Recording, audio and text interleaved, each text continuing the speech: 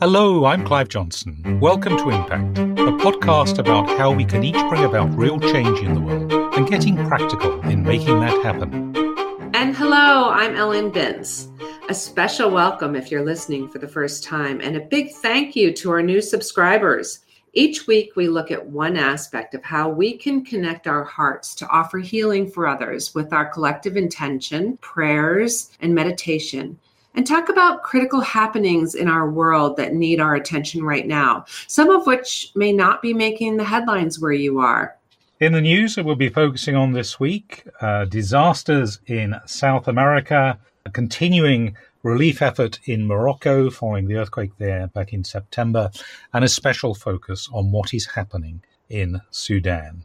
We should say also that we are delighted as we start recording today to hear from the COP28 conference in Dubai that is concluding there. That agreement has been reached on a move by all countries in the world to transition from fossil fuels by 2050, which was the original target date for carbon neutral when COP was begun. The language is a little bit more relaxed than some countries would like. And of course, the proof, as always, is going to be whether this gets translated into action. But very encouraging news, because this is actually the first time that there has been an agreement on such a mass scale on this particular topic. It's a move in the right direction. It is absolutely a move in the right direction. More on our news stories later. But first to our featured topic for this week. And we thought, since we are a brand new podcast, we're getting to know you. You're hopefully getting to know us. And this week I have the joy of interviewing someone who I have very high regard for, and that is Ellen. So perhaps we could start with the basics. How do you like to introduce yourself? And can you also say a little bit about what drives you? Okay, what drives me? How do I like to introduce myself? Well, you probably should know that I live outside of Chicago, Illinois, in Wheaton, Illinois. It's 30 miles west of the city. I grew up here. Mm-hmm. I live in the town that I grew up in, which is interesting. I'm the mother of 4 children. I am a widow for almost 10 years, if you can believe that. Yes. I work in our family business. That's what I do during the day with my father, who's 96, and he still comes to work every day. And my passion is working with the Labyrinth, and I've done that for over 20 years. I was introduced to the Labyrinth via my work with inmates in our county jail. And fantastic. Yes, it's a long story, maybe a different episode for that.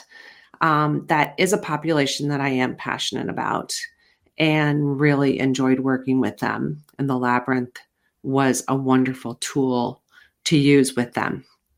And I also, because I was the only person doing that at the time, kind of became the person that people asked, how did you do that? And I've helped people all over the world get labyrinths into jails and prisons.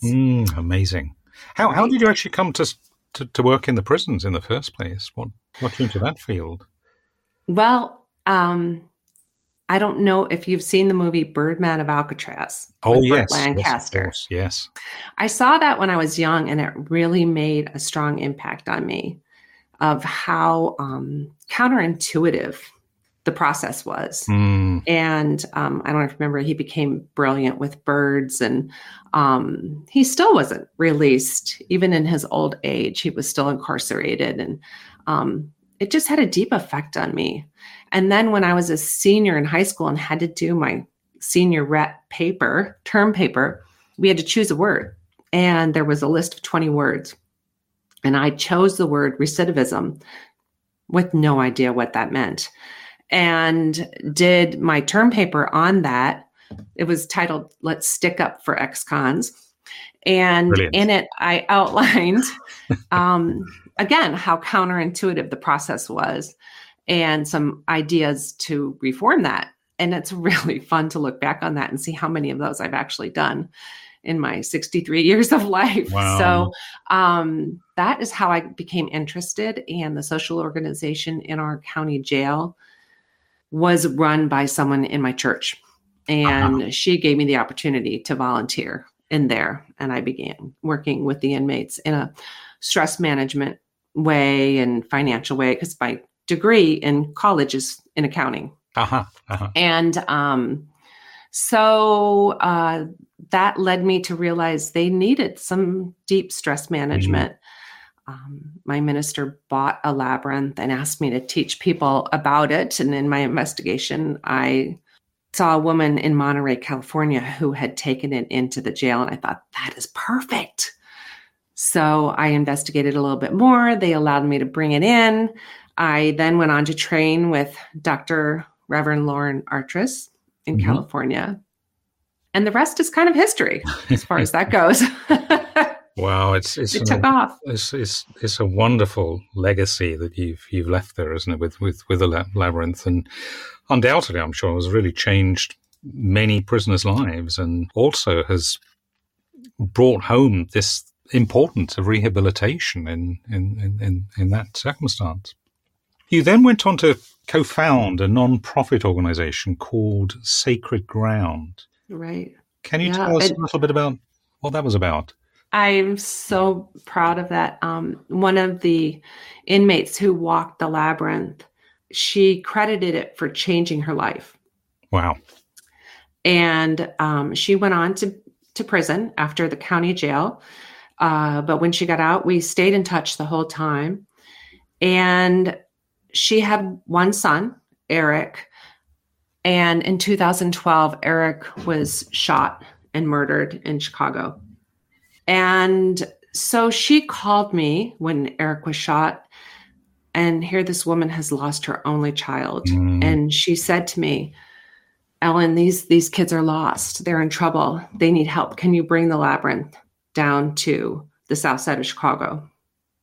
And I thought it was amazing that she could think of other children who were lost in this moment of her grief. And so we did. We had a vigil.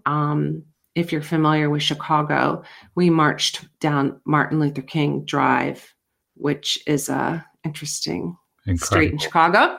And we were at 79th and Cottage Grove in the Grand Crossing area. And from that day, we decided to focus our efforts in the Grand Crossing area. And we started the nonprofit called Sacred Ground Ministries. The reason it was called Sacred Ground was to emphasize that we're all on sacred ground, whether you're on concrete in the inner city or on grass in a farm, wherever, it's all sacred ground, and all life is sacred, because that's a point that needs to be driven home for all of us, and also to promote the nonviolent mission that we were promoting. Yes. Wow, that's an incredible story. And she is doing incredible work to this day. She's amazing. I encourage you to look it up, Sacred Ground Ministries. Perhaps we can put, does she have a website? Yes, she does. Perhaps we can put a link to her website. So proud of her. She is the real deal. No, we'll put that in the show notes if we can. Sure, we can. So you've mentioned the labyrinth several times, and you've done a lot of work with the labyrinth over many years now. What does the labyrinth really mean to you? Why has it been so helpful in the kind of work you've described in the prisons, in work of Sacred Ground, and so on? We probably should cover the labyrinth a little bit more, because that's how you and I met too. Sure, absolutely. Via that. The labyrinth to me is a wonderful tool for integrating grief, finding focus. I was attracted to it because there is no dogma attached to it. It meets you where you are. It doesn't matter what your faith, what your religion. You can have no religion. It's welcoming and unifying. And if our listeners don't know, I encourage you to Google labyrinths and see them, a visual of what a labyrinth is. It's something that you walk meditatively. There's so many different designs. They can be in the ground. Mine that I took into the jail was canvas, 40 feet in diameter, 100 pounds. And they can be, done in different ways, painted on concrete. They can be brick pavers. Sometimes what happens is after you're introduced to the labyrinth, you're going to start seeing them around or notice them. So listeners, beware. Indeed. They may come into your life. And I'm sure, Clive, you and I will be referencing them many times in the future. I'm sure we will definitely come. Perhaps have a special episode dedicated to labyrinths further down the line. And one of the most important projects that you've been involving the labyrinth is Legacy Labyrinth, which has created labyrinths in a wide range of places around the world.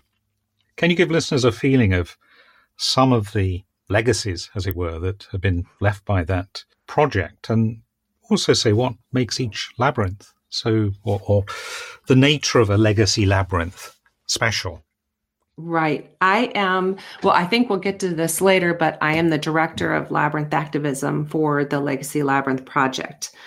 And the executive director, Chris Katzenmeyer, shared a vision that I created with the Global Healing Response, which I need to explain what that is too, and my passion for collective healing and the science and quantum mechanics behind collective healing.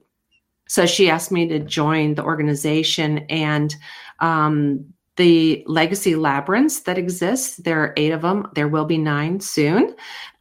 They are labyrinths around the world that are connected not just energetically, but also physically with the materials from each labyrinth exist in the other labyrinths. The theory being that we know that all labyrinths are connected around the world. There is an energetic connection for that, but kind of like people can be connected, but families are stronger or friendships are stronger. And when we talk about collective healing, probably in a different episode, we will learn more about why that's important. So when you unify via intention, these labyrinths, they become stronger. And each labyrinth has its own intention, like love or kindness or healing. And you can go to the Legacy Labyrinth site and find out more about that. It's very powerful. We're hoping, that it creates healing energy around the world.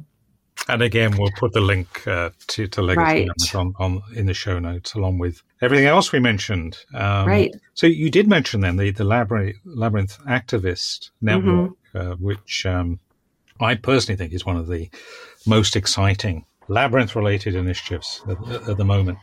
Can you explain what that's about? Yes. What aims to do. I'm very excited about it too.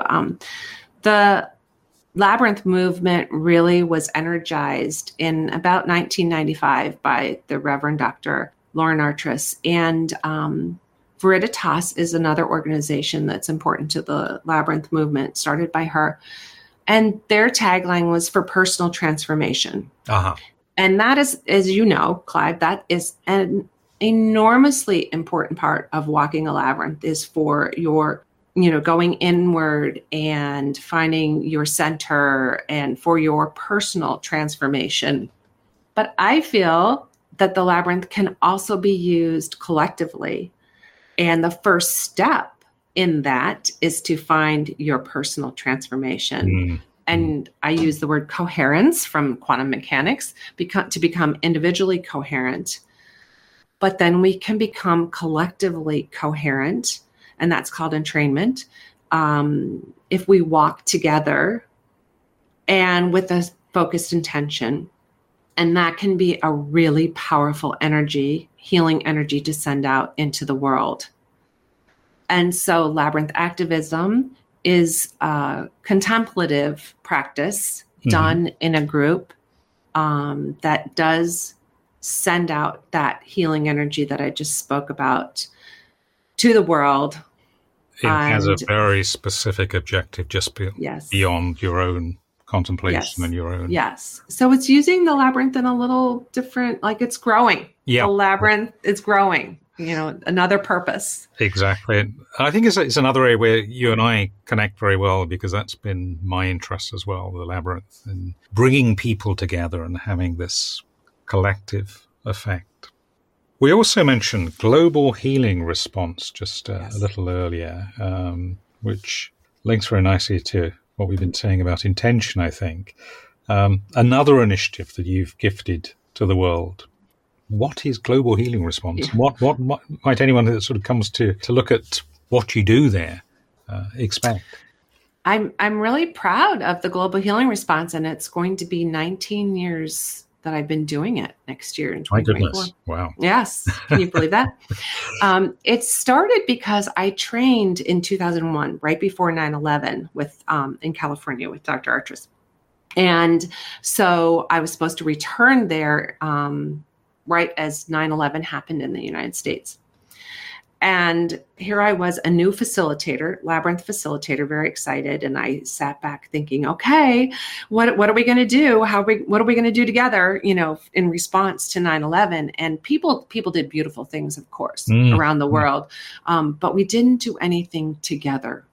And I saw that as a missed opportunity. So I approached Reverend Artris, and she's like, go for it. That sounds awesome. And she encouraged me to create the global healing response. And I sat on it and I tweaked it and I thought about how to introduce it to facilitators.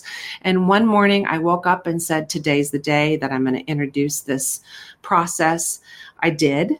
And I had no idea that 2 weeks later I would need to implement it with Hurricane Katrina. Wow. Here in Louisiana. Yes. And that came off on the heels, isn't it, of 9/11? Yeah. Yes. So we did that. We learned a lot. The Labyrinth community did, of what to do and what not to do. But it was a global response. And for want of a better way of putting this, you have a website, you have a newsletter, and you offer suggested forms of words that might be used as intentions, prayers, poems. My motive was to create a very simple plan, but profound, that could be used in any emergency or disaster, that we would all come together and offer our labyrinths on the same day. We would have the same prayer or intention that would be used around the world to offer healing to the people who were affected, but also sometimes these events can cause trauma and anxiety in people who are not directly involved, and the labyrinth can help with that. So in the effort to keep it simple so that everybody could, implement it, we've responded to over 17 disasters and emergencies. And then I can tell you from my experience that the world has changed over the past 19 years, because we used to have a response, every couple of months or twice a year that we would respond to. And then they just started coming too quickly. Yes. And it was difficult to respond to everything that was happening. So the resources are on the website. They're available to everyone. They're free. And as things started happening more quickly, I created more ongoing resources that could be used each quarter. So there's a focus for there's a theme for each year, and there's a focus for each quarter, that people who want to lead intentional walks can use these materials, kind of like a Sunday school lesson. Yes. And so it can be an ongoing process. So we have this unified intention globally, consistently, around, all the time. And I would strongly encourage listeners to go and have a look at Global Healing Response website. It's certainly something I've drawn on, not just for labyrinth work, actually, in what I do with intention. It's not always related to the labyrinth, so it's going to be relevant for other practices as well. That's my hope. Yes. Absolutely.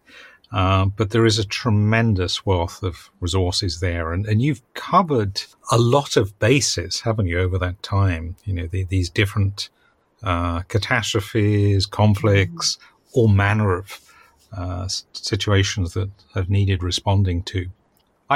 I feel the same, that these things are happening more regularly. We hear it a lot about global warming, of course, and the intensity and the geographical spread of consequences of that. But it really does feel it's stepping up. Yes. So that has, it's kind of one of those things where I did this for many years, not really knowing what I was doing, just following my intuition and what to do. And then it was in about 2019 that I started learning about the quantum mechanics of collective healing and why it works and understanding more. And it's really fascinating to me. And the possibilities of how to use this as we're doing right now are so hopeful and encouraging. Yes.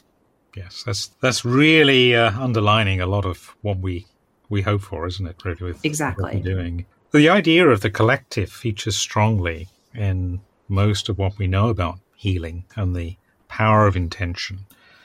Do you have any specific thoughts that we haven't mentioned or experiences that relate to this you'd like to mention? Well, I think what helps people understand the power of collective healing, and I use this example all the time, is that if you point 3 speakers toward each other that are playing the same music, which are basically waves, sound waves, you don't get 3 times the sound, you get 9 times the sound. And that's the power of us coming together. Why I say it's exponential and it's amplified. Because when we bring ourselves together in a unified intention, and we can go with different sources from our body. Most people refer to the electromagnetic fields coming from our heart. And the heart math. I use a lot of information from the Heart Math Institute. Sure. Another link we should put in our notes. Absolutely. They've done a lot of work on the connection between the electromagnetic fields of our heart extending beyond our bodies. But we can go to biophoton emissions. We each have those. Every cell in our body has light in it, and we do actually emit light, and we read each other without knowing it. But the waves that come, we can use those to exponentially with the intention that transcends, division and anger. We have to stay in a place of high vibration, and those high vibration emotions are love, gratitude opens your heart, forgiveness, grace. We can be very powerful.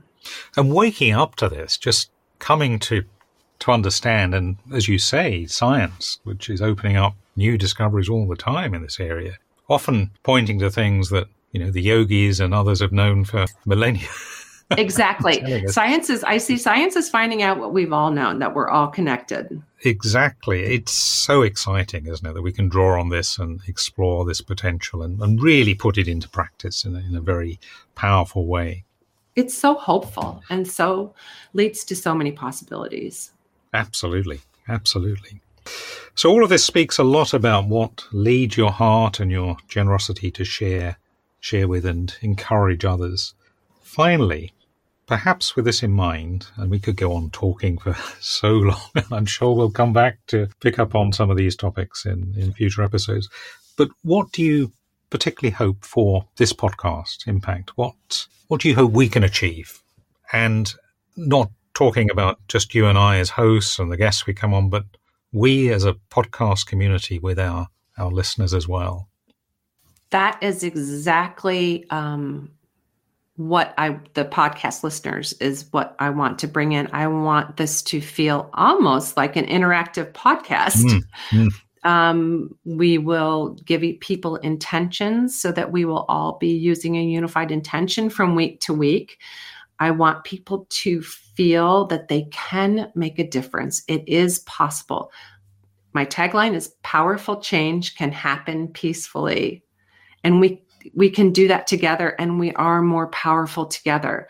So I want to empower our listeners and let them know, and maybe educate even a little bit, whatever little bit I know and that we are powerful. We can make a difference. And doesn't this happen to you where somebody will, you'll watch a news story or you'll learn about something, and at the end of it, you think, well, what can I do? How can I help? And we not only are going to talk about the news stories, but we're also going to talk about how we as a collective can help. Absolutely. And that's exciting to me to have this opportunity. It's very exciting. And our tagline, really making a difference. That really is, I guess, what we genuinely believe, ultimately. Yes. Well, it's been wonderful talking to you, even though I personally know you a little bit.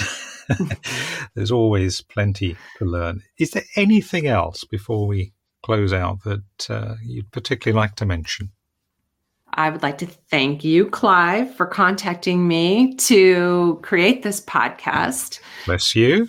Thank you. Thank you. I'm excited to be able to interview you and for listeners to find out the depth of your accomplishments and what you do. So stay tuned, listeners. The next time you listen to us, you'll hear about Clive. We shall look forward to that. If you can keep me to a certain time limit, that is, because I can talk a lot. But yes, I'll try. But I think you and I together, we come from similar backgrounds, but we have different experiences. So that's one of the things that I particularly appreciate. I think we're going to share very effectively our different perspectives. And certainly when we start interviewing many wonderful guests, I'm sure, and getting thoughts and feedback from our listeners, we are all on a learning journey with this. Well, I love that we're in two different parts of the world and hearing different things, and we'll bring that perspective to our listeners and hopefully attract people from all over the world. And we will be truly global. Absolutely. That's definitely the aim. Well, thank you so much. And we'll look forward to next time. More to come, right? More to come. You're listening to Impact, a podcast for anyone who believes in making a difference in the world through prayer, healing, and sending intention out into the world. Join us as we focus attention on where healing is needed right now. Together, we change our world.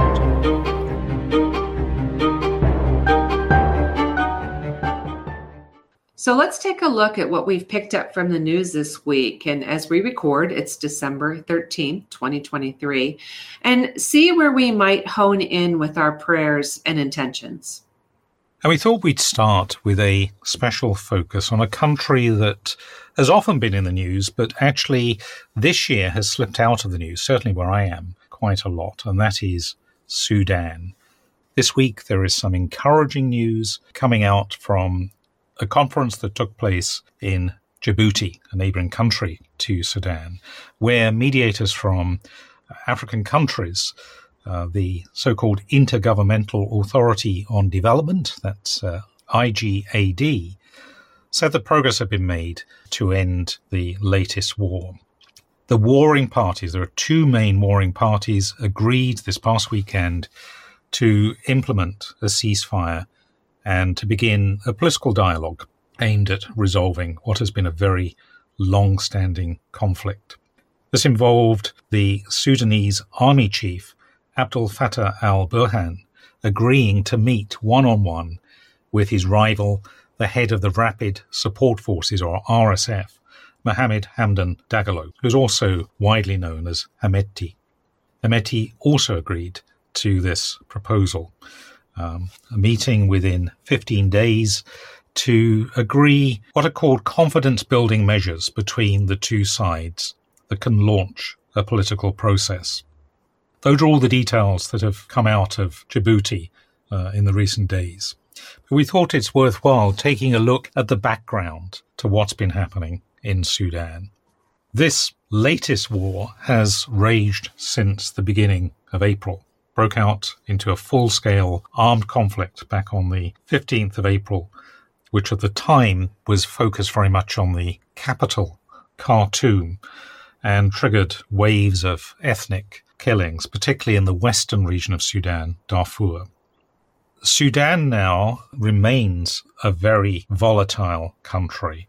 Ever since it gained independence from Britain back in the 1950s, there have been coups virtually every decade and virtually an ongoing war or civil war throughout most of that time. The country split back in 2011 to create a new country in the south, South Sudan, but civil war has continued. So since this latest conflict, General Abdel Fattah Burhan of the Sudanese military has become the de facto ruler of the country, whereas General Mohammed Hamdan Dagalo, the leader of the RSF, or Rapid Support Forces, has been fighting against him. Before all this, there had been a long-standing leader, military leader, who had seized power in a military coup. This was Omar al-Bashir, who seized power back in 1989, which at the time was in the middle of an ongoing 20-year civil war between North and South. Another civil war, which really did make the news, the world headlines, broke out in the early 2000s in the Darfur region. But after 30 years in power, Bashir was finally ousted in another military coup back in 2019. And there was at that time promise of a democracy movement coming to an agreement to share power.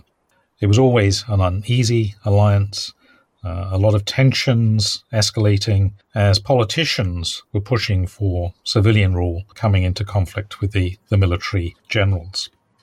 And back in October 2021, General Burhan dissolved the power-sharing agreement, temporarily detaining the civilian prime minister, and at that time effectively taking control of the country.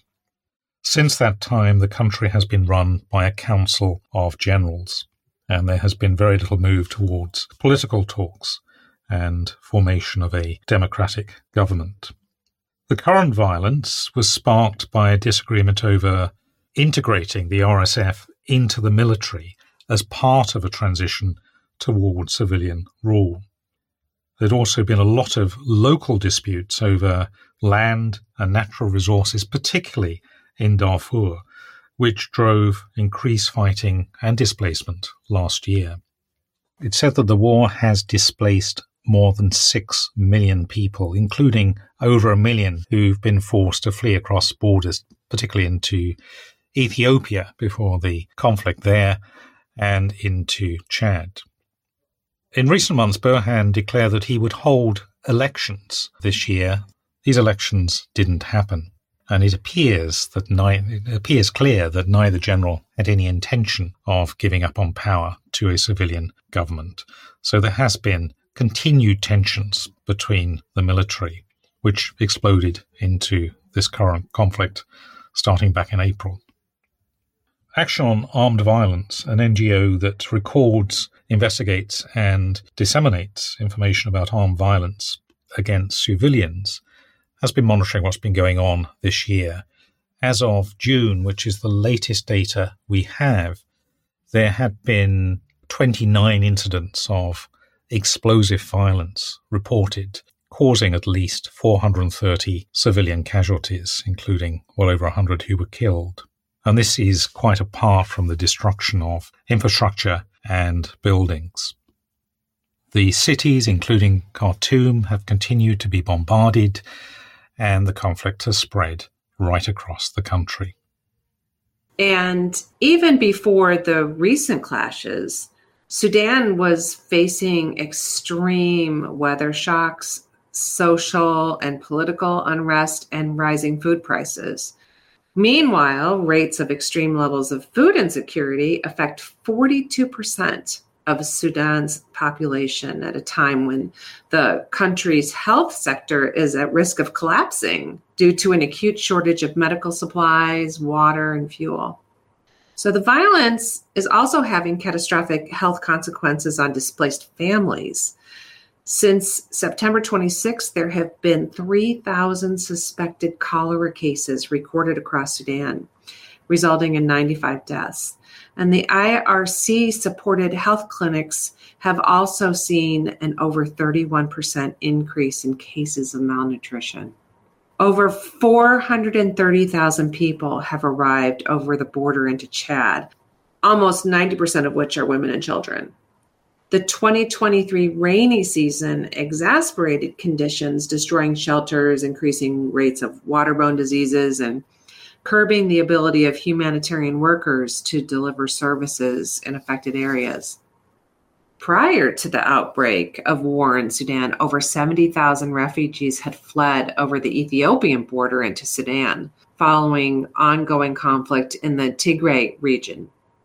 31% of the refugees are children, with a high volume of unaccompanied minors who have often experienced trauma and abuse on their journey to Sudan. People need vital support, including food, protection, and health care. Now, there have been several previous attempts to broker peace. For example, back in June, Egypt urged a peaceful dialogue to end the fighting between the paramilitary groups. In May, the two warring sides agreed to send negotiating teams to Jeddah in Saudi Arabia to start talks brokered by Riyadh and Washington. At least 16 ceasefire agreements followed. That's since May this year, each one of which has collapsed. Negotiations have been suspended after the army withdrew its participation, accusing the RSF of a lack of commitment. So a lot of mistrust between the two sides. In the meantime, hundreds of ethnic Masalit civilians were reportedly killed just last month in Ardamata town in West Darfur by the RSF and their allied Arab militia. So our focused intention for Sudan is that the leaders of the warring sides in Sudan are moved to make good on their willingness to meet and seek a political rather than military resolution to their differences. Now, this is a very complicated picture, as we've attempted to describe. We will put in the show notes a number of links to websites that give a very clear briefing on what's been going on in Sudan now over many decades. But very much our intention is really to bring it back to the attention of our listeners, ourselves, and to make this a special focus for this week. So let's take a look at some of the other news we picked up this week and where we might home in with our prayers and intentions. So on a lighter note, I had heard a heartwarming story Sunday morning on the CBS morning show, which I'm sure many of our listeners love to watch.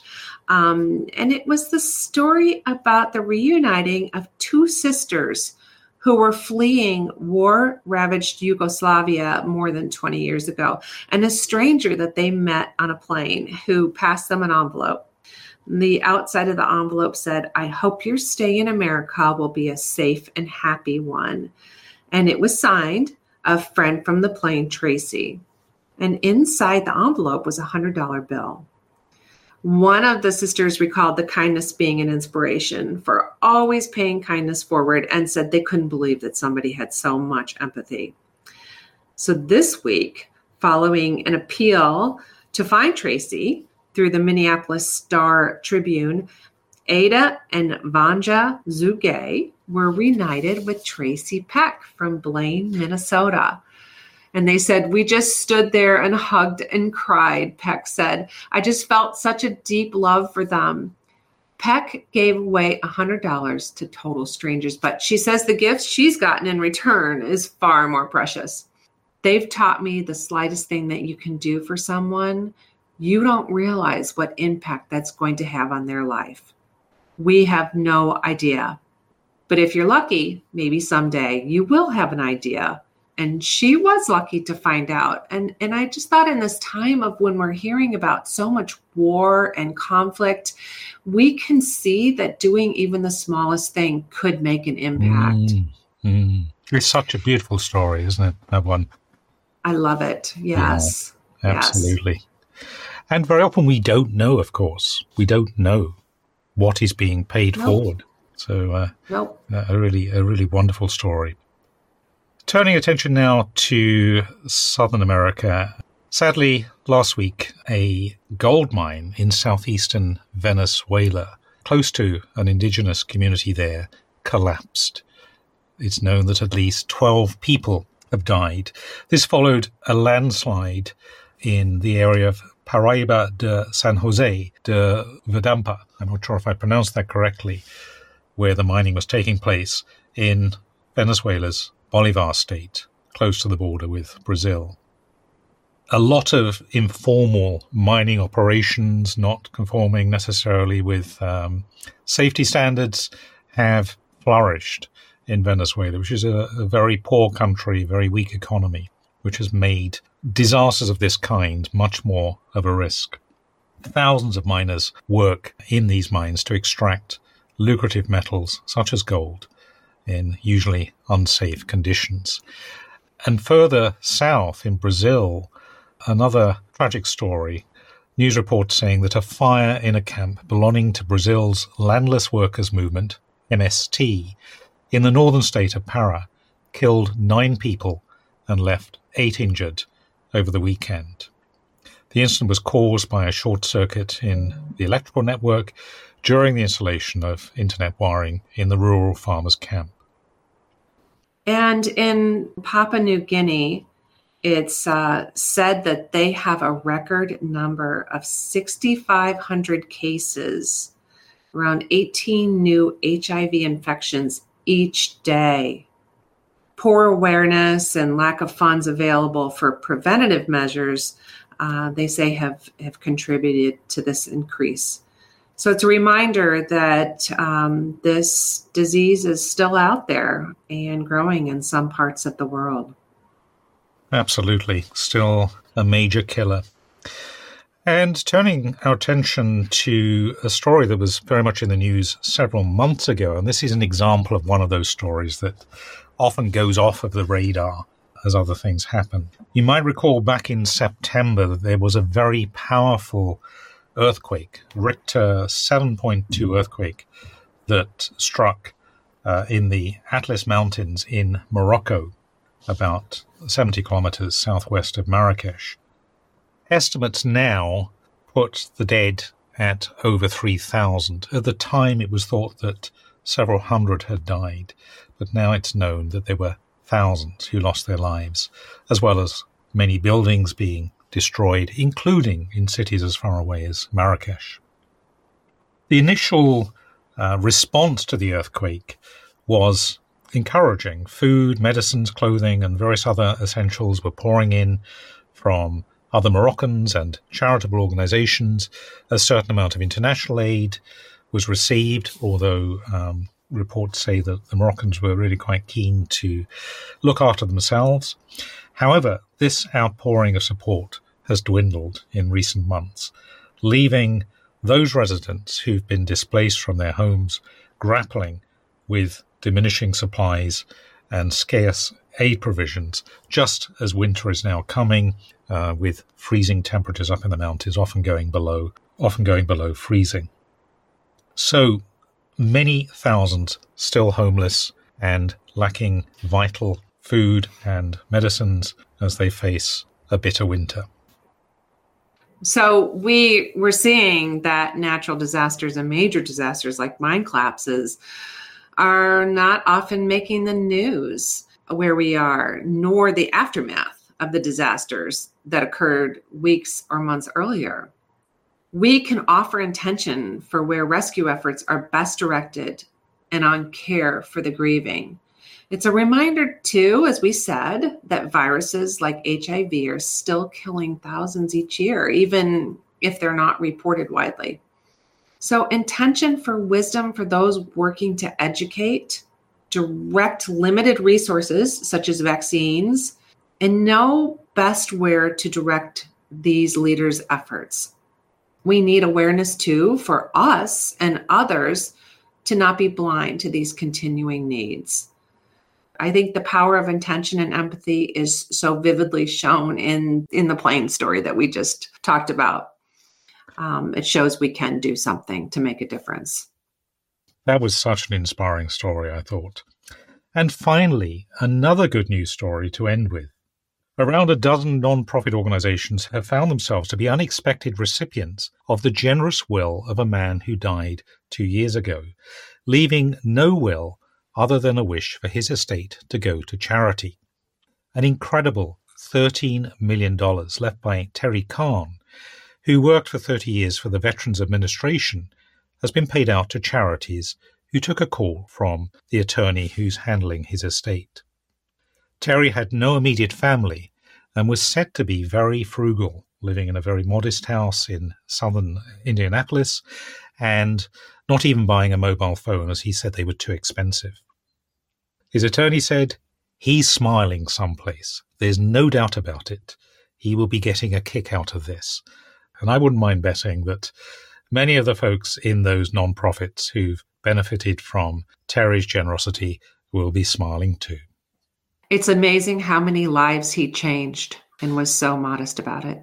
Extraordinary, isn't it? Absolutely extraordinary. Mm-hmm. Another wonderful story. That about wraps it up for this week. Thank you for listening and for sharing with us and holding intentions. We look forward to connecting again next time. And in the meantime, thank you, go well, stay safe. And remember, we're more powerful together. Impact is presented by Ellen Vince and Clive Johnson and produced by Impact Productions.